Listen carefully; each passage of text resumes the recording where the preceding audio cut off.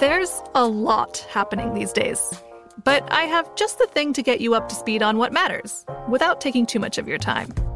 The 7 from the Washington Post is a podcast that gives you the 7 most important and interesting stories, and we always try to save room for something fun. You get it all in about 7 minutes or less. I'm Hannah Jewell. I'll get you caught up with the 7 every weekday, so follow the 7 right now. Right here, right now. Find your beautiful new floor at Right Rug Flooring. Choose from thousands of in-stock styles, ready for next day installation, and all backed by the right price guarantee. Visit rightrug.com. That's RITERUG.com today to schedule a free in-home estimate or to find a location near you. 24-month financing is available with approved credit. For 90 years, we've been right here, right now. Right Rug Flooring. This is your moment, your time to shine, your comeback. You're ready for the next step in your career, and you want an education employers respect. So you're not just going back to school, you're coming back with Purdue Global. Backed by Purdue University, one of the nation's most respected public universities, Purdue Global is built for people who bring their life experience into the online classroom. Purdue Global, Purdue's online university for working adults. Start your comeback today at purdueglobal.edu. Strange Arrivals is a production of iHeartRadio and Grim and Mild from Aaron Mankey. For the best experience, listen with headphones.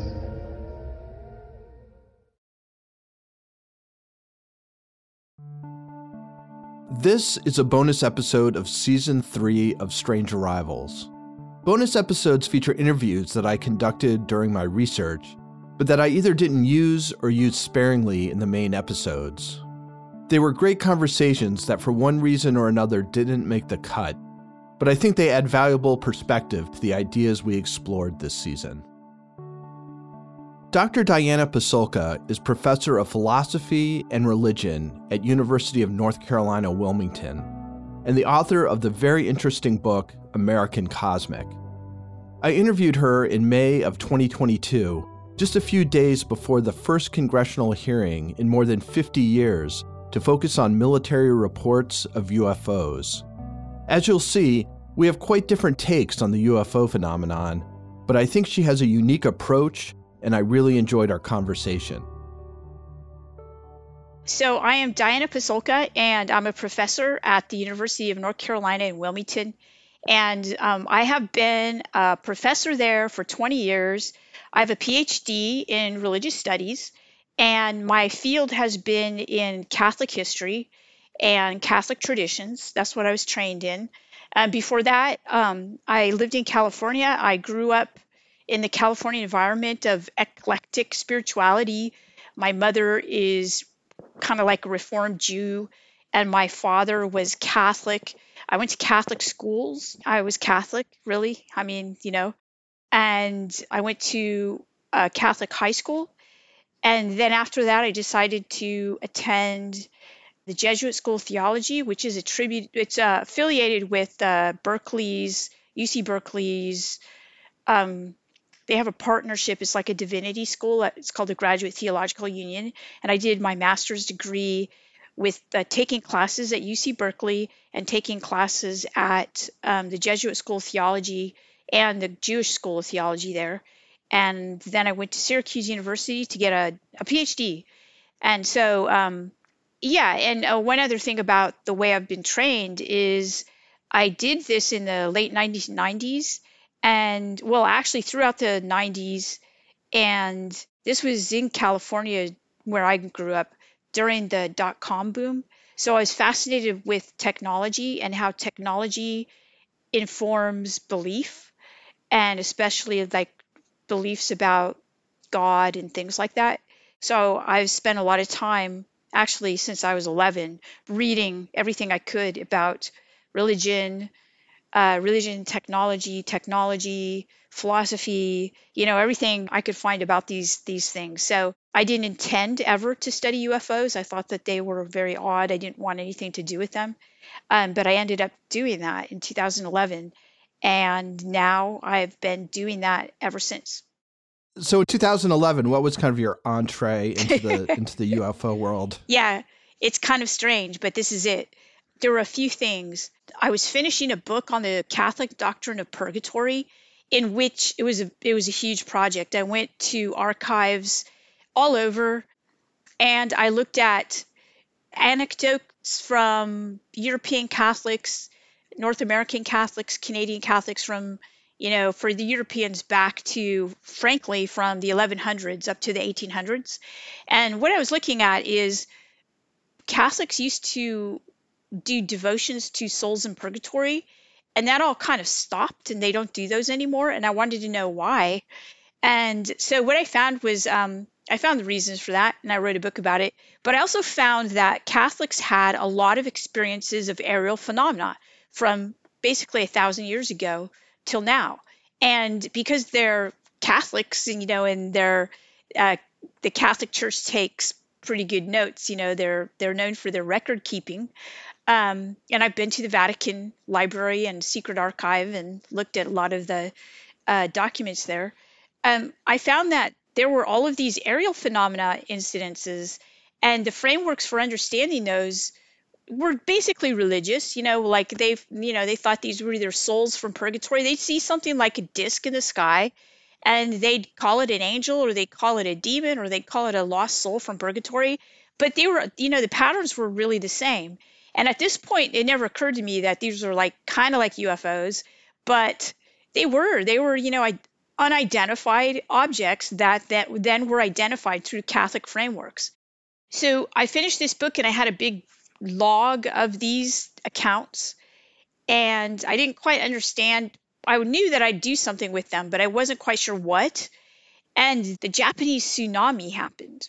And that was just something that was so incredibly devastating and tragic and just apocalyptic, right? Kind of like the end of the world for this country kind of thing, that I started to think about the apocalyptic nature of things. There was also something that happened in 2011. In Berkeley, this man predicted the end of the world, and all of these people believed him and kind of sold everything they had, their retirement and everything for this man, and sadly, a young person committed suicide because she believed that the end of the world was going to happen. So I was really not happy about this. My students were wanting to know, is it going to be the end of the world? And I was like, no. This has been happening for a long time. The end of the world has been predicted so many times. It hasn't happened, right? But I was still fascinated with apocalyptic narratives, which are end of the world type narratives, that I started to study those. And what happened was that I found that a lot of people who had these apocalyptic narratives were also what people call experiencers, people who experience UFO events. And I thought that was confounding. So I started to get into studying communities of people who were experiencers. And at the same time, I showed a friend of mine my log of Catholic history anecdotes, of aerial phenomena. And he said, this looks like UFOs, And I said, you're crazy. But, it all came together for me one weekend when I attended a conference on UFOs. And I heard experiencers talk about their experiences, and I realized the patterns here are so similar to the patterns from 800 years ago, 600 years ago, 400 years ago, that this is what I have to study now. And it started there. That's interesting. When you take a look at something like that as a trained in religious studies, so are you looking at it as there is, a thing that's been happening through all these years, and it's just people kind of interpret it differently based on sort of their cultural moment or their beliefs? Or is it that there's something in the human condition that sort of manifests like this, and so you get these different stories coming down through the years? Because I'm sure you could go back further to Greek times or whatever, where they talk about gods being in the skies and stuff like that. I understand that for religious studies, you're kind of setting aside whether the doctrine is real. But you're studying the doctrine itself. Is that right? Am I right in that? Yeah. So the framework that I was trained in is a framework that's actually changing and has changed. And I'm one of the people that, well, I have to say, I have to change it because it doesn't, that method doesn't work here in this case. So the method is this, is that we're told to bracket our beliefs about whatever we're studying. Say it's like apparitions of the Virgin Mary or, things like that. And we're told to study communities and social effects, but the truth of the matter is kind of something we don't actually get into. We don't say, well, these people are obviously constructed in their own, they're embedded in their own religious framework, so they're not going to see this for what it actually is, which is like some kind of social economic phenomena. And that was how, not necessarily, I feel like my department at Syracuse University was better than that. Like they understood that there's something more than that. And I think I stumbled upon the something more. And so I had to kind of hammer out a methodology for studying this stuff because, frankly, when I studied Catholic history and extraordinary types of things that happen in Catholic history, I never had the kinds of things happen to me that happened to me when I first studied UFOs. I had people that were government affiliated come to me and want to talk to me about what I was studying. Literally, I had FBI agents wanting to talk with me.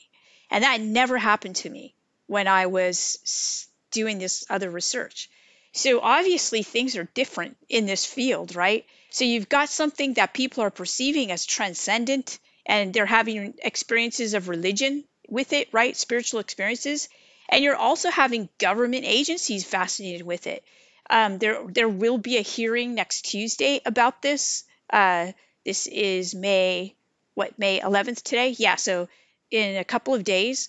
And it's a hearing on the reality and security issues of aerial phenomena, right? And that would never happen in anybody else's, except for, if you study like other religions that are involved in, there's a lot of war that goes on with, different religious interpretations. So it was a different kind of way for me to study. And I'm still working that out, actually. I'm doing a lot of publication right now where I am helping people in my field, people in anthropology, people in the social sciences, try to understand what's going on. And this is what I have so far. Okay. How do we study something that appears to be transhistorical, right? So we're looking at something that most people would identify with a certain time period. And most scholars identify the rise of the UFO belief and practice and things like that with the Cold War between Russia and the United States, starting in the 1930s and 40s, mostly starting in the 1940s. And they say this is obviously a Cold War kind of anxiety narrative. And at first, Carl Jung, he's kind of the famous intellectual who, founded different types of psychology, like Jungian psychology. And he basically said the same thing when he first started studying flying saucers and UFOs. Well, then what happened was similar to what happened to me, was that a few people from the government said to him, military specifically, well, you need to come look at some evidence. And so he did. He looked at some evidence. And after that, he changed his perspective. And he said, I don't understand. He said, I think this is an archetype, but it actually has physical components to it. So he was also getting into this kind of, what are we dealing with right now? So what I'm working on now is this idea that it's this thing called a mytheme. So it's a mytheme. So it's kind of like a meme myth. And what this is it is an idea that is way more than a myth. Okay? So a myth is something that a mytheme is thought to be kind of the progenitor of the myth. So it's this something that occurs, like a story that keeps occurring, but the characters are changing for different periods of time. But the story remains the same, right? That there are these non-human intelligences, they interact with humans. Sometimes they give us things like Prometheus gave us technology, so this looks like that kind of a mytheme. However, in this day and age, we even have to change this idea of the mytheme, because mythemes, except for the case of Prometheus, where we actually do have fire, right? And we did have fire, But we didn't have any evidence that this Greek god or Titan gave us this fire. But here in this day and age, we have some very strange things that are happening. And so I start out with that in the book American Cosmic. I read it a couple years ago. And this is what happened to me. And it's very much like a mything. I'm just a kind of normal idiot human going about my day, right? And then I start to study something that I assume is just a myth. And a lot of people tell me it's not. Well, one person in particular, who I call Tyler in my book, he works for a space agency. He's a space shuttle launch mission controller. And so he tries to get in touch with me through friends. And I'm thinking, I'm not sure I want to complicate my life like this, but it's what I study, so it's kind of part of my job. So finally, after about a year, I say, yeah, let's talk. And he says this to me. He says, you think that this is completely subjective. And he goes, fair enough, but what if I told you that it's not? And what if I give you evidence that it's not? And I said, I'm open to that. And so he suggested that we go to New Mexico, to this place where there's an alleged UFO crash. It's not Roswell. And I said, I'll go, not thinking that, not understanding the circumstances of going. So apparently it's this kind of secret place under a no-fly zone. I have to wear a blindfold going to it. And so I'm like, wait a minute, I'm going to take a friend. I'm not going by myself. And so he said, hey, I had to get permission for you to come. So it's either just you or no one else. And, no one else can come. And I said, no, I'm not going to go then. And so I suggested who it's now is known, it's Gary Nolan. Gary Nolan is a professor at Stanford University, and he's a molecular biologist. And he's really a well-known professor, just kind of like a superstar. And he's also interested in UFOs, but from a different perspective than me. And so we had become, pals. And I said, I'd like to take Gary Nolan. And so Tyler, I knew that Tyler would say yes, because I think that ultimately Tyler wanted to show us that there was actually physical evidence of anomalous debris. And so Gary went and I went. We did, we got blindfolded and we went to this place and we had these metal detectors and, so this was how American Cosmic opens up. And this was what I did, and then everything happens after that. These debris get analyzed, a lot of things happen. I write American Cosmic. I travel to Rome to look at, things that are in the Vatican secret archive, even having to do with New Mexico, strangely enough, things from like the 1600s. You could say that it was a constant having my mind completely, regenerated like every month or so, kind of like, so Tyler was right. Like I definitely shifted my perspective and realized that there had to be a new way because something really interesting is happening right now. My conversation with Diana Pasulka will continue after the break. Finding the right news podcast can feel like dating. It seems promising until you start listening. When you hit play on Post Reports, you'll get fascinating conversations and sometimes a little fun, too. I'm Martine Powers. And I'm Elahe Azadi. Martine and I are the hosts of Post Reports. The show comes out every weekday from the Washington Post. You can follow and listen to Post Reports wherever you get your podcasts. It'll be a match, I promise. Right here, right now. Find your beautiful new floor at Right Rug Flooring. Choose from thousands of in-stock styles, ready for next day installation, and all backed by the right price guarantee. Visit rightrug.com. That's RITERUG.com today to schedule a free in-home estimate or to find a location near you. 24-month financing is available with approved credit. For 90 years, we've been right here, right now. Right Rug Flooring. Okay, round two. Name something that's not boring. A laundry? Ooh, a book club. Computer solitaire, huh? Ah, oh, sorry, we were looking for Chumba Casino. That's right, ChumbaCasino.com has over 100 casino-style games. Join today and play for free for your chance to redeem some serious prizes. ChumbaCasino.com. No purchase necessary. Void where prohibited by law. 18 plus terms and conditions apply. See website for details.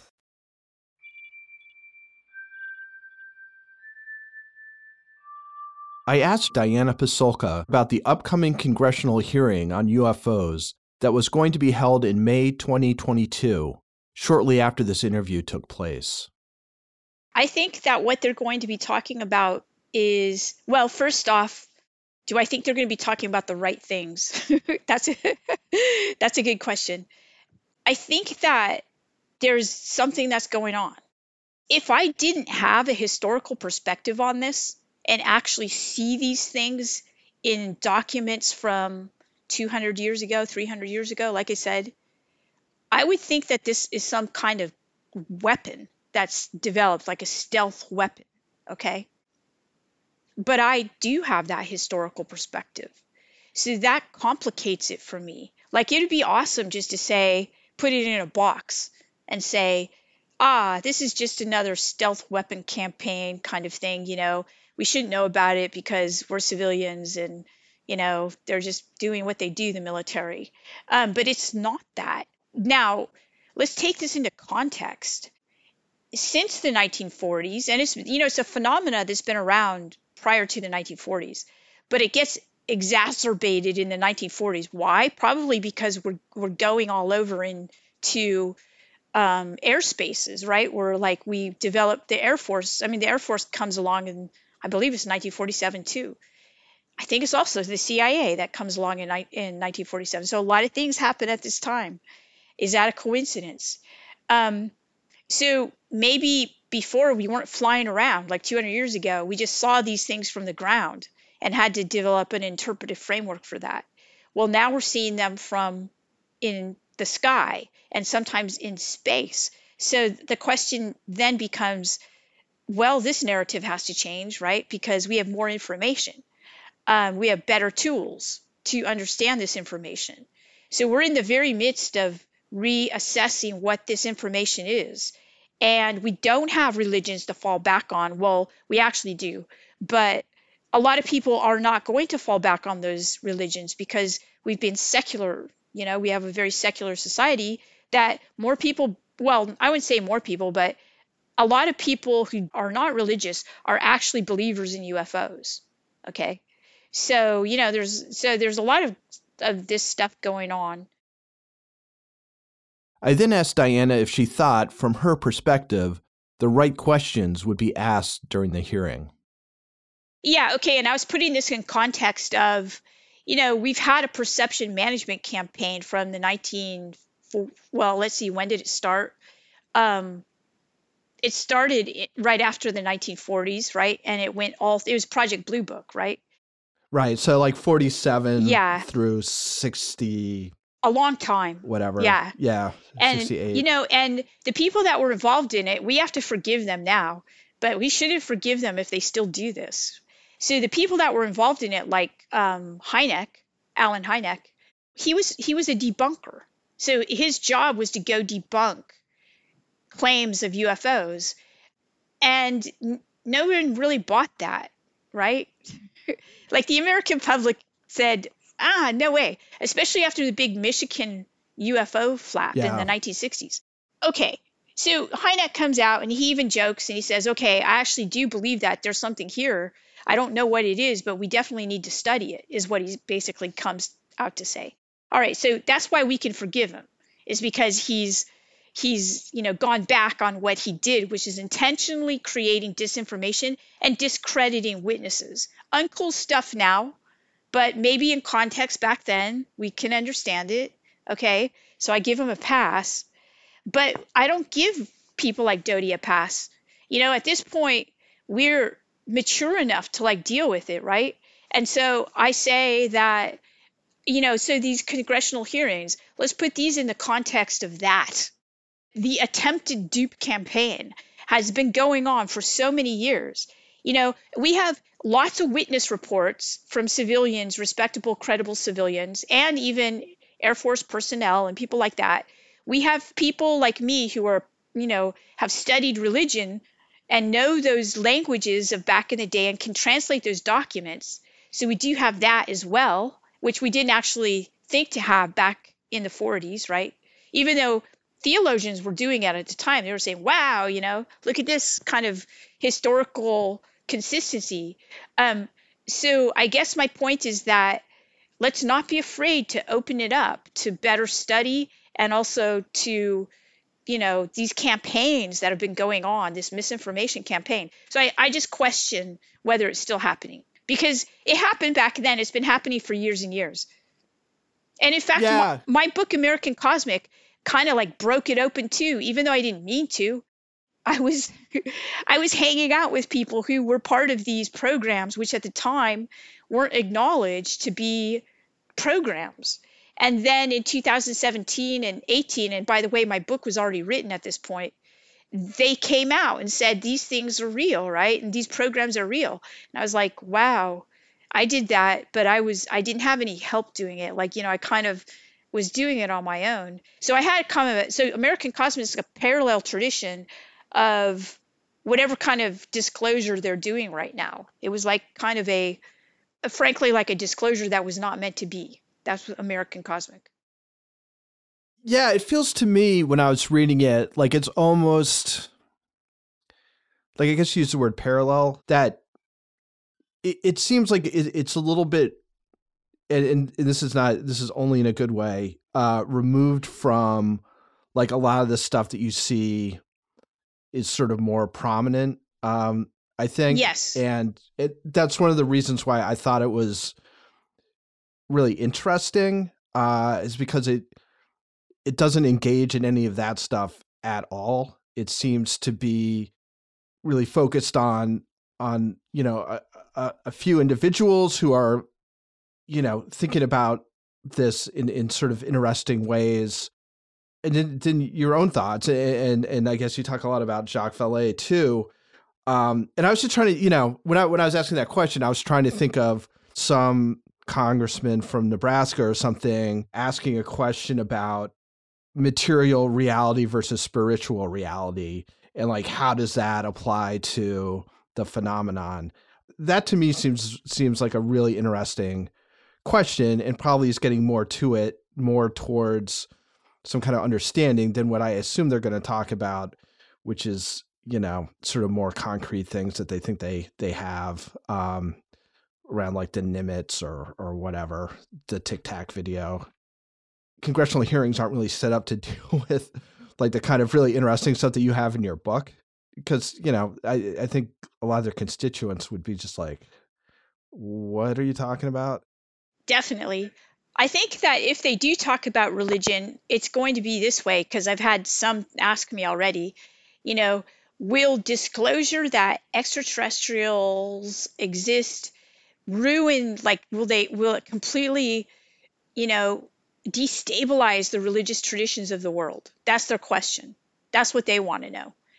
And I always answer them, no, because, contrary to what they think, people in religious traditions have talked about extraterrestrials for 1,000 years or more. Like, they've been talking about, are there tribes on Venus? Do people live on the moon? Like, what kinds of creatures are out there?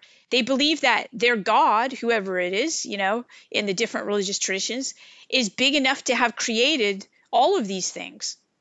And so the people who are actually religious have a category within which they can put extraterrestrials. And I think it's more secular people, and especially hardcore atheists, that will be destabilized. So if they're worried about some groups of people, those are the ones they should be worried about. That's interesting. Why do you think it would destabilize atheists in particular? Because people in religion, practitioners of religion, already believe in things that are non-human intelligences. They already have this category. They've lived with it their whole lives, right? They go to synagogue, they go to temple, they go to wherever, church. And there they talk about unseen realities, spiritual realities, things like that, okay? Atheists want hardcore evidence. They want like a flying saucer to land on the White House lawn, which it almost did, by the way, in the 1950s, which right. I think is really funny. It's ironic. But that kind of thing, I'm not sure they're going to get that. They're going to get some stuff, some, realities like, signatures and things like that, radar signatures and things like that. And they're going to get that. They're also going to get a lot of reliable, credible witnesses who've seen things as well. And apparently now they're going to get peer-reviewed research on weird anomalous debris. So it's funny because I'm an atheist and I would love to see the kind of evidence that I could take to a courtroom and make a case on, and I never really thought about the idea that having a more sort of religious background in which you're willing to, I guess, seriously consider things that don't have that kind of evidence would better prepare you for something like this. I've always kind of thought of it as being, so much, at least in my understanding, I certainly would not, you know a lot more about this than I do, but sort of the centrality of man to religion, and that man is made in God's image, and the fact that there are, aliens with huge heads and little bodies and stuff. It's does that in some way sort of undermine this idea that humans are specifically God's chosen creatures or whatever? Sure. Oh, if I can actually address what you just said about religion. Yeah. Oh, yeah, absolutely. Okay. So what you just described is it's a very typical way of looking at religion, right? So, so atheists and people who are agnostic and, kind of like just non-religious people think of religious people as being fairly superficial in what they believe to be their dogmas, like, man is created in the image of God. And by the way, if you go back to Genesis, like we're talking about the Christian and Jewish tradition, and even, the Muslim tradition, there are two creation stories in Genesis, and one of them is about a female and a male, but the other one is just about human creatures. So it's like non-gendered. Human creatures are non-gendered, and God refers to God's self in the plural, right? So once we start to, and a lot of people who are religious, so they're not in actuality as we paint them, right? As these people who just believe that these things are the case. They have more nuanced ideas. And also I think that we have to be careful about using the Jewish Christian history and saying that religions have to look like them. Because look at Buddhism, many denominations of Buddhism, they might have things called bodhisattvas that look like saints or gods or something, but there is no God. There's no idea of God in Buddhism. It's kind of I wouldn't call it an atheistic religion, but many people do. It's atheistic. So there are different forms of religion. Even in Hinduism, you have all kinds of different things there other than I even hesitate to call those gods and goddesses. I call them what Hindus call them, devis and devas, and things like that. They're just not what Westerners ascribe to typical ideas of religion. That's interesting. What haven't we talked about that you think is really important for myself or people who listen to kind of understand? That's a good question. So I think one of the things that I was most astonished by in my work, and I lay it all out there, which is kind of funny because I don't think it gets read. This is it. It's that what we see in the media about the phenomena is not what this phenomena is like in reality. Okay? So if you're a field researcher and you go to people who've had these experiences or see these experiences, and you go hang out and watch and talk to people where there have been multiple witnesses and things like that. I have specific examples of how this gets changed. And I'll share with you one example. This is called, MUFON, the Mutual UFO Network. Oh, yeah. Yep. And okay, so this is an organization that's not federal, it's privately funded. And it's like a database of where you can go, and if you see a UFO or something like that, or, have a UFO event or experience, you can tell them what, there's a place where you can input your information. And if they find it interesting, they're going to come out there with field researchers and they're going to talk to you about it and get information and data, take pictures. If there are any like sample weird things, they're going to take those too. And they're going to do an analysis of that, right? Well, a lot of people that I know, and I put one in my book, maybe I put two in my book, but at least I put one in my book where it's Ray Hernandez's account, where he basically input his experience into a MUFON database. And I'm not saying all MUFON people know this or know that they're party to this, but they are. What happens is that experience goes into the database, and MUFON had a contract with Hangar One, which is the media production, company, and they take those experiences and they completely change them. And we're talking about what was a good experience becomes a really scary experience that people then consume in the media. Okay. So I want to put some information out there that people can, connect the dots. Okay. After Project Blue Book, Alan Hynek leaves Project Blue Book and he founds CUFOS, right? The Center for the Study of UFOs, very much like MUFON, kind of the same template.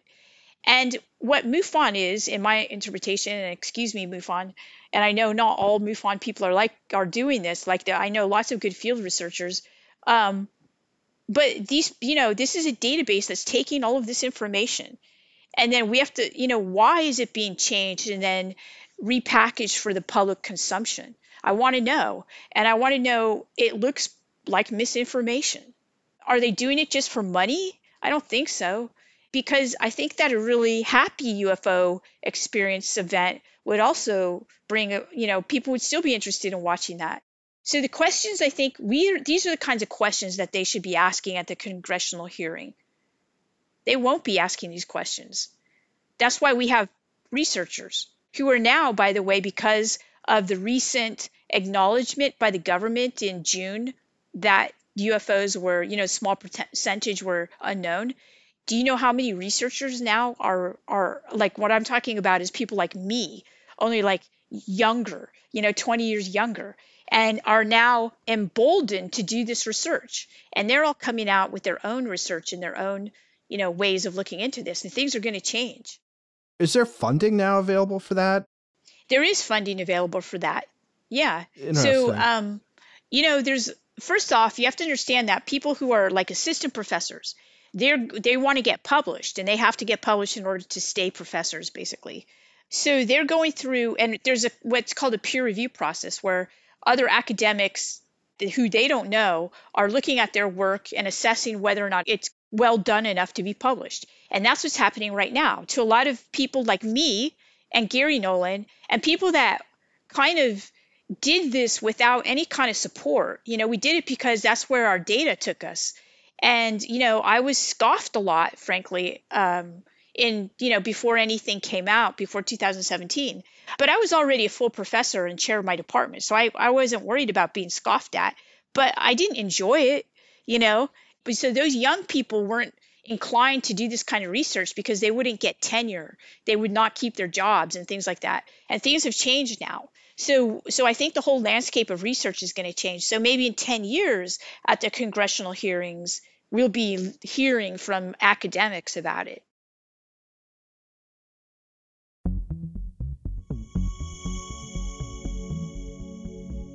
Strange Arrivals is a production of iHeartRadio and Grim and Mild from Aaron Mahnke. This episode was hosted by Toby Ball and produced by Rima El Kayali, Jesse Funk, and Noemi Griffin, with executive producers Alexander Williams, Matt Frederick, and Aaron Mahnke, and supervising producer Josh Thane. Learn more about the show at grimandmild.com/strangearrivals, and find more podcasts from iHeartRadio by visiting the iHeartRadio app, Apple Podcasts, or wherever you listen to your favorite shows.